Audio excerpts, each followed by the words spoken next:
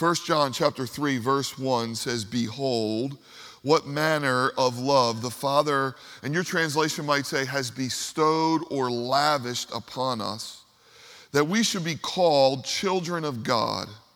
Therefore the world does not know us because it did not know him. Beloved, now we are the children of God, and it has not yet been revealed what we shall be, but we know that when he, Jesus, is revealed, we shall be like him, for we shall see him as he is." And John says that everyone who has this hope, seeing Jesus, purifies himself just as Jesus is pure. So we're teaching through the New Testament. We're making our way to the book of Revelation. We'll be there the week after Labor Day. But in between the writings of John and the book of Revelation, we're going to do a small series called Life Verse. Some of us have a life verse. You may not have a life verse yet. But a life verse is a verse that stands out among all other verses. It's a verse that we cling to and lean on in times that we're desperate and just in great times. Well, if you're looking for a life verse, this is a great candidate. The first 3 chapters of 1 John chapter 3, the first 3 verses, "Behold, what manner of love God has lavished upon us, that we should be called the children of God, and it has not yet been revealed what we shall be like, but we know when we see him, we shall be like him." I mentioned Martin Lloyd-Jones at the beginning of this series. He wrote 5 volumes on this very short book called 1 John, and yet he never preached on these 3 verses. He said they were too full of wonder and amazement, and he felt unworthy to preach on them. And yet this is our portion this morning. This is our grand adventure to look at these amazing 3 verses that reveal all that God has done for us. Now, I want to begin with a story that was told by a pastor in Los Angeles. He was ministering on a college campus to a young lady who had kind of lost her way with God.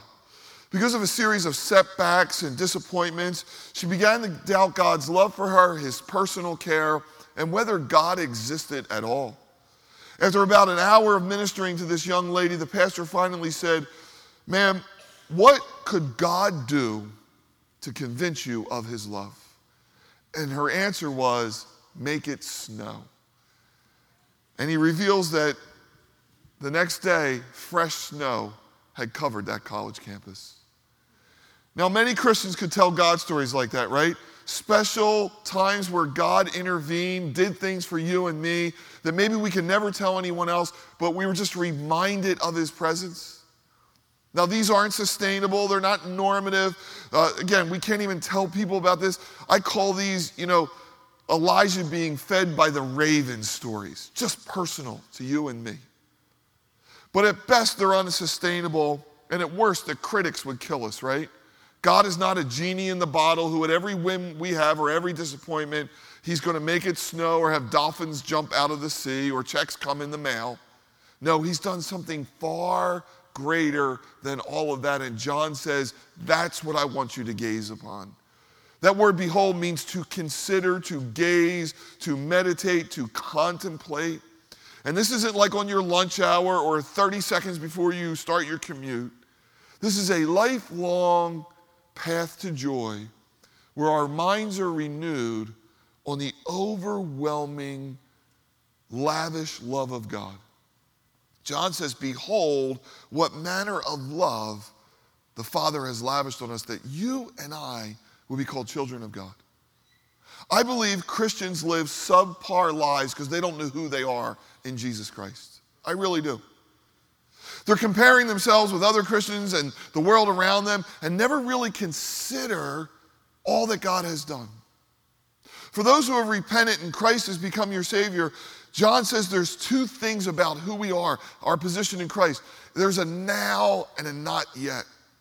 The now is we are the children of God, but there is a future destiny where it says when we see him, we will be like him.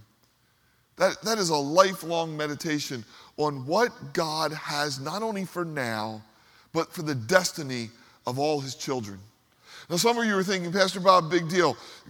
We're all God's children, right? We're all human beings. God's the creator, sustainer of the universe. We're all God's children. And to believe that is to miss the entire teaching of Scripture. The Bible is very clear that God as creator loves everyone. Please understand that. God loves the backslider. He loves the sinner. He loves believers. God loves everyone. But we're not all God's children. Our parents, Adam and Eve, were told in the day that they sinned, they would surely die. And by their sin, they broke relationship with a holy God and spiritually and physically began to decay. Man in the garden was eternally separated from a holy God for all time. And the history of world religion is man's way to re-link himself with a holy God. That's where we get the word religion. It's out of the Latin, relingare, to re-link ourselves, to find our way back. And 99% of world religion is effort, right? We're going to claw our way back. We're going to achieve. It's going to be through good works, right? Jesus said to the religious leaders of that day who wanted to kill him, "You are of your father the devil, because the desires you have, he has had from the beginning." And then Ephesians chapter 2 says this about our former and present condition. It says, "You, believers, he made alive, who were dead in trespasses and sins." That's our former condition. "In which you once walked according to the course of this world, according to the prince of the power of the air, the spirit who now works in the sons of disobedience, among whom also we once conducted ourselves in the lust of our flesh, fulfilling the desires of the flesh and of the mind." And listen, "were by nature," we were born into this, "the children of wrath, just as the others. But God, who is rich in mercy, because of his great love with which he loved us, even when we were dead in trespasses, made us alive together with Christ. By grace you have been saved, and raised us up together and made us to sit together in heavenly places in Jesus Christ." At the day of repentance, you moved from a carnal nature and became a child of God. And God's love was lavished upon you. God loves everyone.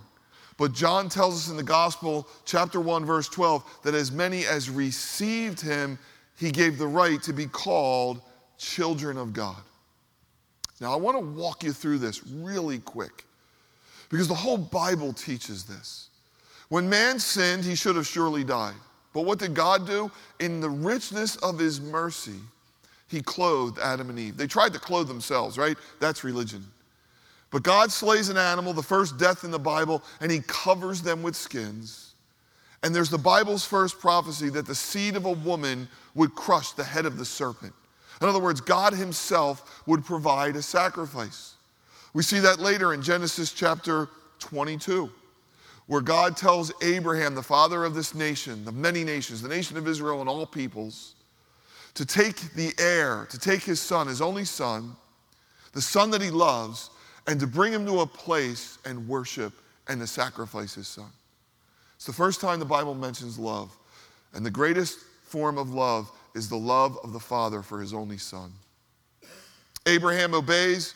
He takes his son, he puts the wood upon him, and an angel comes and says, "Abraham, don't kill your son. God knows your heart." And there's a ram caught in the thicket, and that becomes the sacrifice. And the Bible says God would provide literally himself a sacrifice. Now, this one story for all time should have signaled to all people that God does not require sacrifice. He's going to be the sacrifice. And yet, what does every religion do? Sacrifice.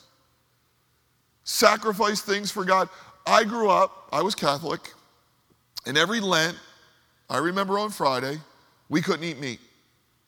So we found ways to skirt around the rules. When I was in college, there was a guy who literally walked through our halls selling cheesesteaks and hoagies. And guess what we did? We waited till midnight, 12:01.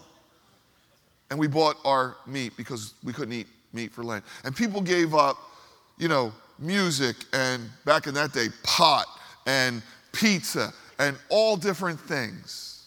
And we should have known, this is ridiculous, that somehow this sacrifice is going to get us closer to God. Now, if you are doing that in the fruit of the Spirit, which is self-control, that's wonderful. But man has tried to sacrifice, and yet God says it's not sacrifice. In fact, I will become the sacrifice.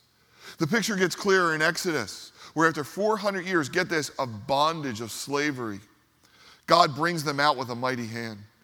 And when he brings them out with a mighty hand, he brings them to Sinai where they're given the 10 commandments. And what does God say? I am the God who brought you out of Egypt, out of the house of bondage. In other words, God's telling them before he gives them the commands, I have made you a free people. And now I'm going to give you laws to live by. And these laws are for your growing and your learning. And if you live by these laws, and there's all these benefits. And every man will sit behind his vine and his fig tree. And again, for all of time, we should have realized God's not concerned about conduct first. When God looks at the world, people that are far from God, people that aren't living for God, God's not worried about their conduct. God's worried about their salvation. Once they get saved, then he's worried about their conduct. But first, it's about freedom. It's always freedom first, and it's conduct second. Notice where the commandments were given. They were given in the land between Egypt and Israel. The land in between, Sinai, is where the commands were given. Why? Because God wanted people to know for all time that these commands were for all nations, for all people. They weren't for the Egyptians, they weren't for Israel, they were for everyone. Second reason was that God didn't want a place where these could be venerated, as we're prone to do. And then finally, God wanted them to know wherever they went, wherever their souls touched, the soles of their feet touched, these laws would work. And people have proven that out for century after century. One of the major themes in John's writing is the world. In fact, it says it here, we are the children of God. The world doesn't know us because it didn't know him. If you flip over, it's probably in your other paragraph, chapter 2, verse 15, John gives this command, don't love the world or the things in the world.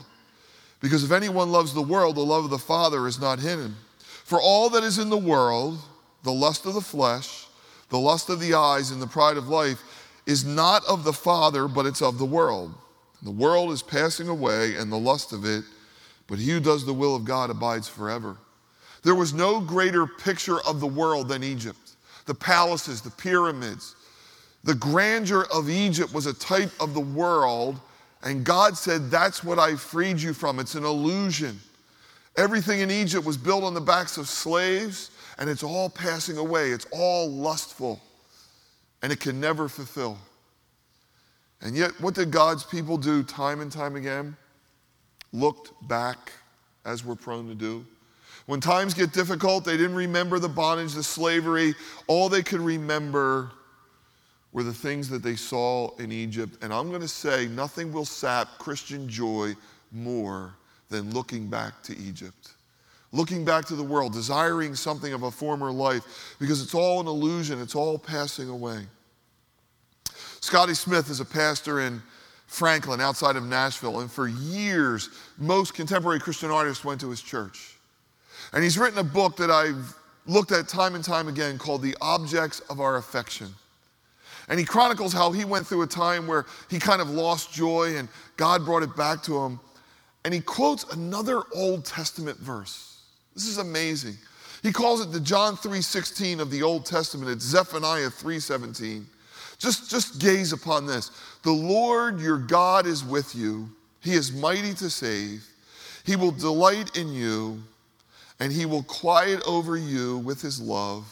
He will rejoice over you with singing. This is the God of the Old Testament we've been looking at. We haven't looked at one New Testament verse yet. There's a big move in the evangelical church today to disassociate ourselves with the God of Old Testament because this is the God of judgment. Well, Zephaniah was a prophet and he was writing about God's judgment, but right in the middle of it, he said, this is what God longs to do, right? In the Ten Commandments, it says God will bring judgment upon the generations, but will show mercy and kindness to thousands. That's what he longs to do. Do you ever see God singing over you and rejoicing over you?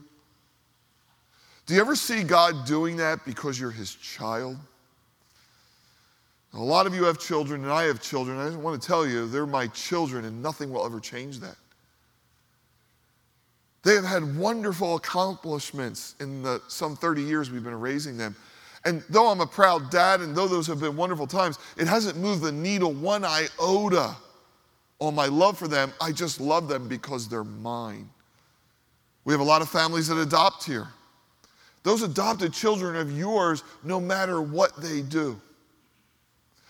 Those of you with small children, I remember toddlers can have a nasty day, right? Ornery and just miserable. And then you put them to bed and they close their eyes and you walk in the room and say, should we have another, right? And you look at their freckles and their dimples and their hair and they're yours. You ever see God looking at you that way? Rejoicing over you with singing? The Bible is the only religious in the book in the world that reveals a God like this. This is what's so wowing and amazing. A God not only of commandments, but relationship. One God revealed as a father. No image could bear who he is. He's moral. He's creator. He's the creator of not only human beings, but all creation we see around us. He loves and desires love. He proclaims the value of every human being and the universal rights of all people. And we are the objects of his affection. I was in New England this week visiting my sister. For 25 years, I preached to her and her husband, and not one iota of movement towards the gospel. And you know how it works with your family, right? You preach real hard and you give up. You preach again, you give up. It kind of goes that way. 25 years.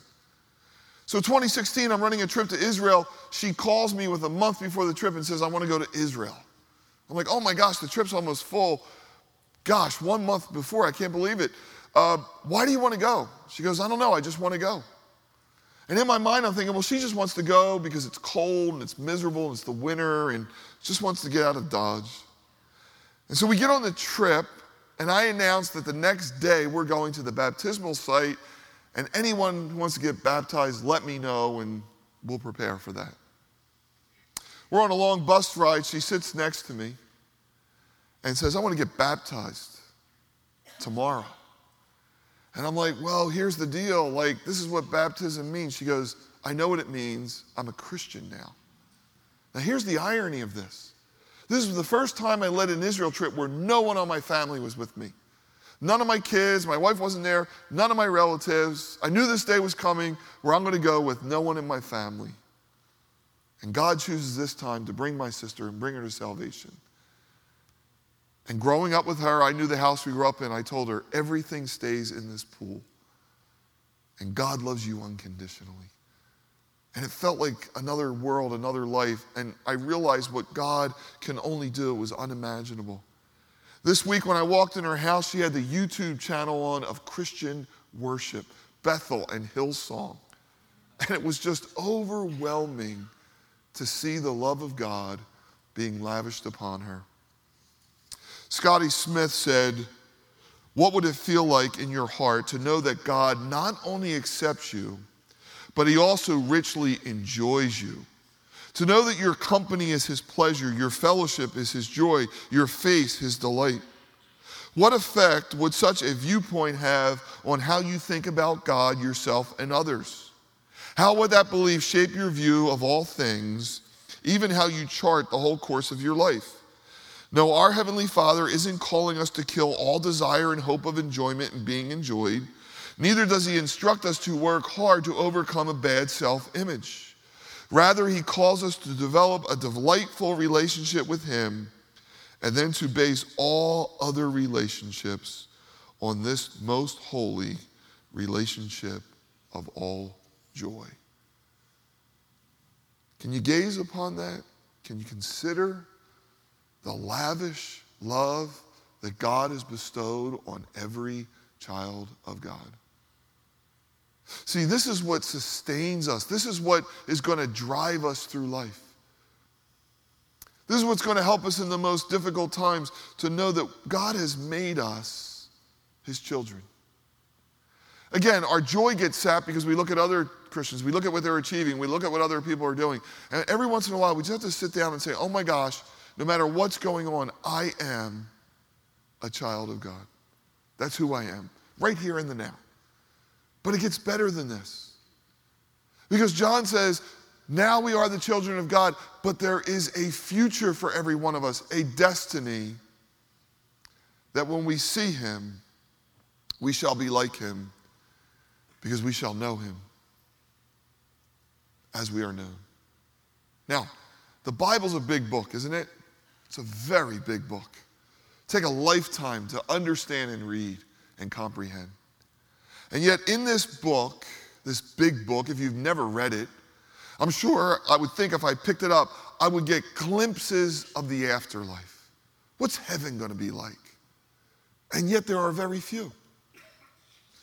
Jesus said, in my Father's house there are many mansions. Behold, if it were not true, I wouldn't have told you, and I go to prepare a place for you where I am, you'll always be with me. It's about all he tells us. In Revelation, we see the throne of God. We see some of the activity. The prophets and the psalmists give us a glimpse. But basically, Paul, when he wrote Corinthians, was right. We see through a glass dimly right now. One translation says through a dark window. But then face to face. I was preaching in Moscow at a pastor's conference. I had brought my son along. He was 16 at the time. We have Russians in the church. A lot of them work in our cafe. So please excuse me for 1 minute. The food was dreadful at this camp. I could eat almost of anything, but this was pretty bad. One morning for breakfast, we had boiled noodles and hot milk. And you can't, in hospitality, show that you don't like it, so you have to eat it, right? However, at the beginning of the conference, they said, however, right over there at that door, and I'll never forget, I could spot anywhere in Russian language what a cafe is, okay?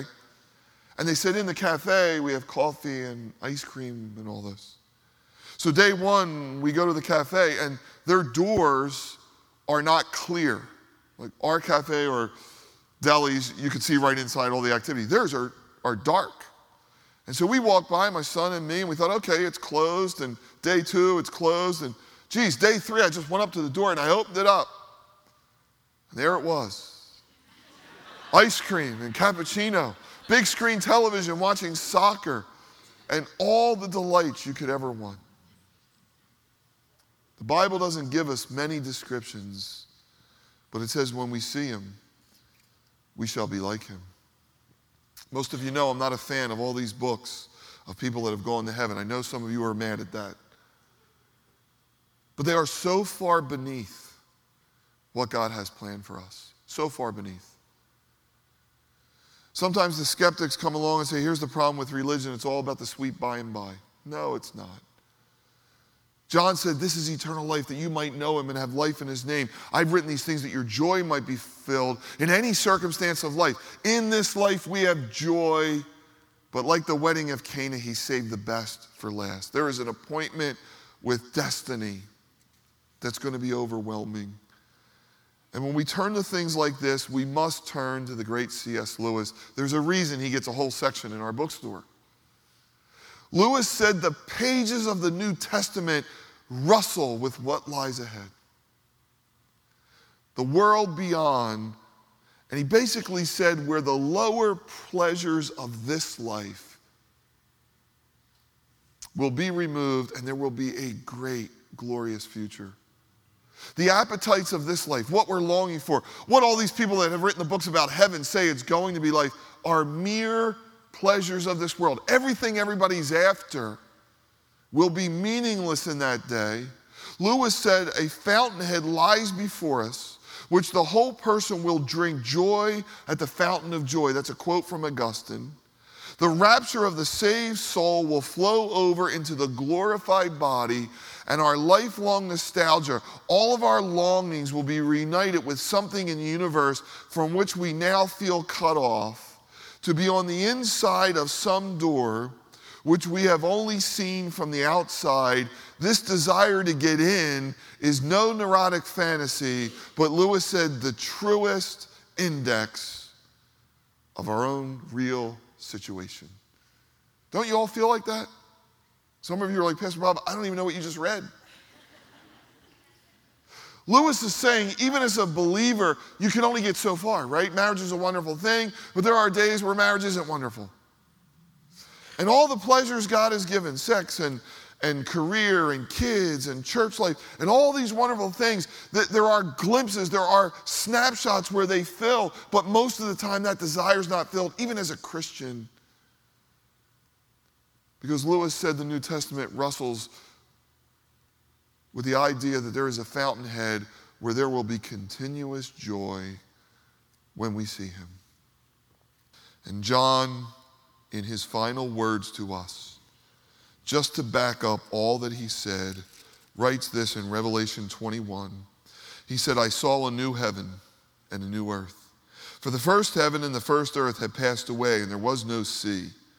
Then I, John, saw the holy city, New Jerusalem, coming down out of heaven from God, prepared as a bride adorned for her husband. And I heard a loud voice from heaven saying, behold, the tabernacle of God is with men, and he will dwell with them, and they shall be his people, and God himself will be with them and be their God. And God will wipe away every tear from their eyes, and there shall be no more death, nor sorrow, nor crying, no more pain. Get this, for all the former things have passed away. When I do funerals, people say, is there going to be golf in heaven? Are we going to swim in heaven? Are we going to eat in heaven? I don't know what we're going to do in heaven, but it's going to make what we're doing right now look like a joke. Because one day, there will be ecstasy, fullness of joy. And everyone who believes this makes himself pure. What does that mean? Works? No. It means we are a free people. And because we are the children of God, and because this is our destiny, we're not concerned with the meager things of this world that everybody's fighting and grabbing for. We are on a different road whose path is getting clearer, as Paul said, day by day. We already see our lives passing and this world passing. The glory of Egypt is gone. Everything they strove for is gone. And yet day by day, the path we're on is getting brighter. And we can see it through the pages of Scripture. We can see it in the world around us. I share with you, when we started John, the words that John remembered when Jesus said, I am the gardener, my Father is the vine dresser. That God is a picture of all of us. And he's clipping us like roses. He's refining us. He's letting all the juice go to the branch that we might be refined. And God is fashioning us. And when I read this week, I was reminded of kind of a snapshot God gave me. When we were building these facilities, we did a series of in-home meetings. So we had to choose all the people who had larger homes in the church could hold 25 to 50 people. Many of these homes had like 3 doors. You couldn't even tell what their front door was. And I would go from house to house to house on a particular day. And we finally got to this one house, and we had a part-time staffer who came to one of the doors to say, hey, here's the entrance. And this person has a smaller home, lives kind of paycheck by paycheck. And in a snapshot, I thought of that verse, in my Father's house there are many mansions. And I saw this woman at the door and I said, oh my gosh, one day, you're going to have something like this and far superior. And it's not going to be physical. The word is abiding places. The translators chose mansions because that's the only thing that comes to their mind. You see, John said one day everything's going to equal out. There's going to be no more rich or poor, black or white, male or female. It's all going to disappear. All the status, all the criteria. And we're going to gaze upon him. And there's going to be fullness of joy. And there's going to be a purity like we've never known before.